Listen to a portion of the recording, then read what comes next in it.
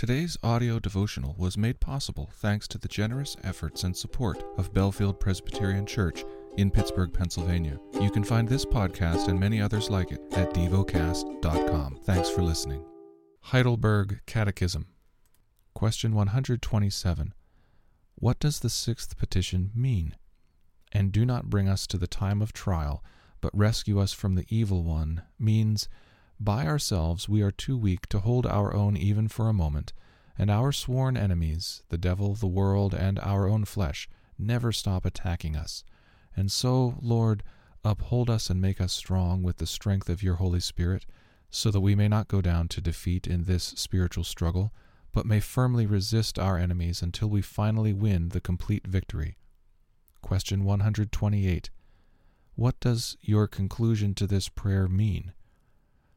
For the kingdom and the power and the glory are yours forever, means, we have made all these petitions of you because, as our all-powerful King, you are both willing and able to give us all that is good, and because your holy name, and not we ourselves, should receive all the praise forever. Question 129.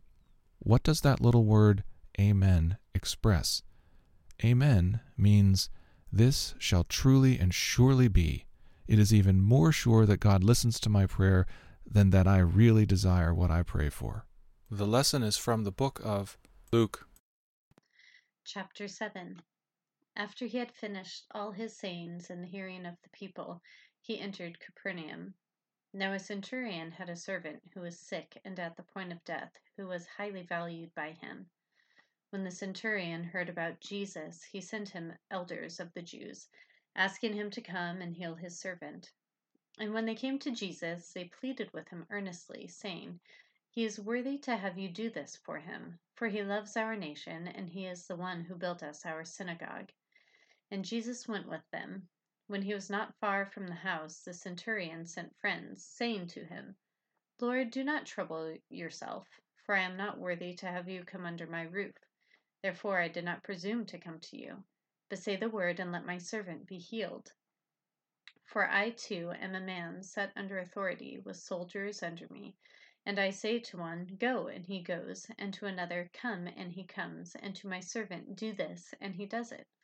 When Jesus heard these things, he marveled at him, and turning to the crowd that followed him, said, I tell you, not even in Israel have I found such faith. And when those who had been sent returned to the house, they found the servant well. Soon afterward he went to a town called Nain, and his disciples and a great crowd went with him. And he drew near to the gate of the town. Behold, a man who had died was being carried out, the only son of his mother, and she was a widow, and a considerable crowd from the town was with her.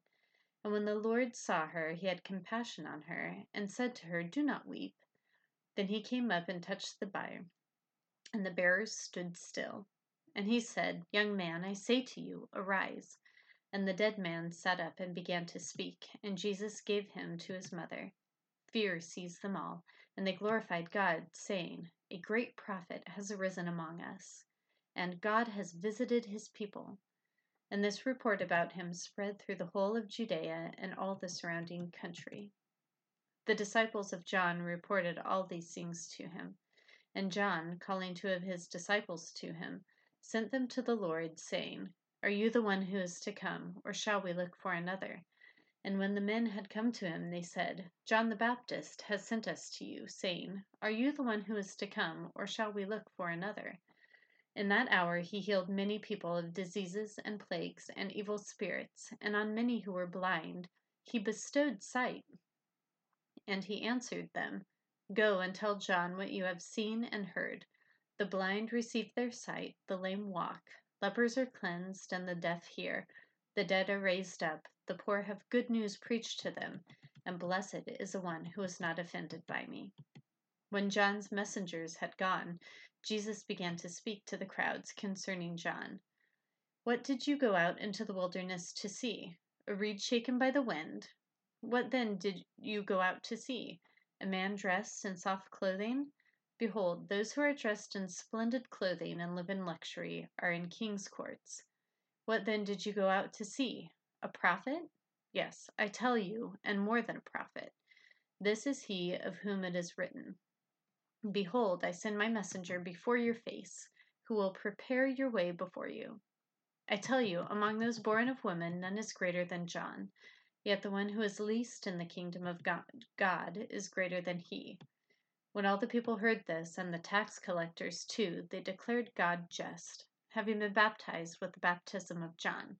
But the Pharisees and the lawyers rejected the purpose of God for themselves, not having been baptized by him. To what then shall I compare the people of this generation, and what are they like? They are like children sitting in the marketplace and calling to one another, "We played the flute for you, and you did not dance. We sang a dirge, and you did not weep." For John the Baptist has come, eating no bread and drinking no wine, and you say he has a demon. The Son of Man has come eating and drinking, and you say, "Look at him, a glutton and a drunkard, a friend of tax collectors and sinners." Yet wisdom is justified by all her children. One of the Pharisees asked to eat with him, and he went into the Pharisee's house and reclined at the table.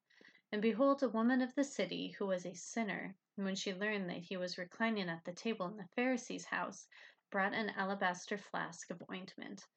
And standing behind him at his feet, weeping, she began to wet his feet with her tears, and wiped them with the hair of her head, and kissed his feet, and anointed them with the ointment.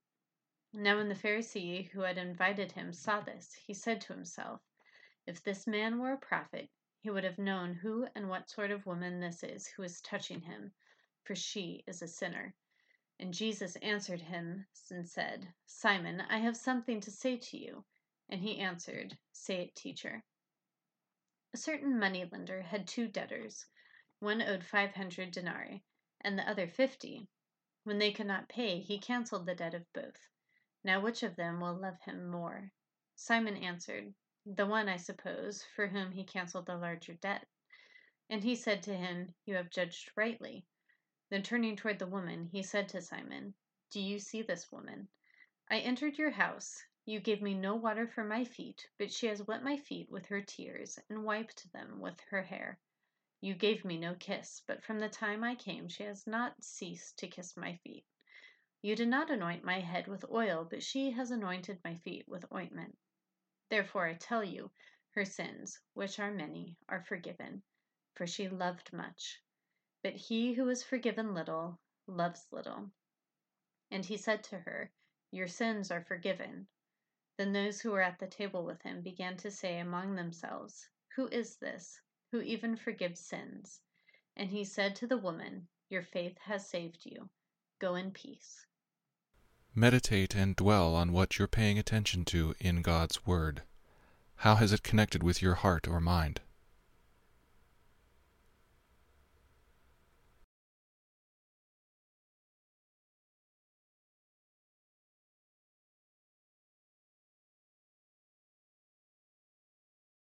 Pray to God freely about what has moved you today. Turn your thoughts to Him and enjoy His presence. We offer the following as prayer topic suggestions. For those who care for the sick, for a deeper understanding of Scripture. Thank you for listening to DevoCast.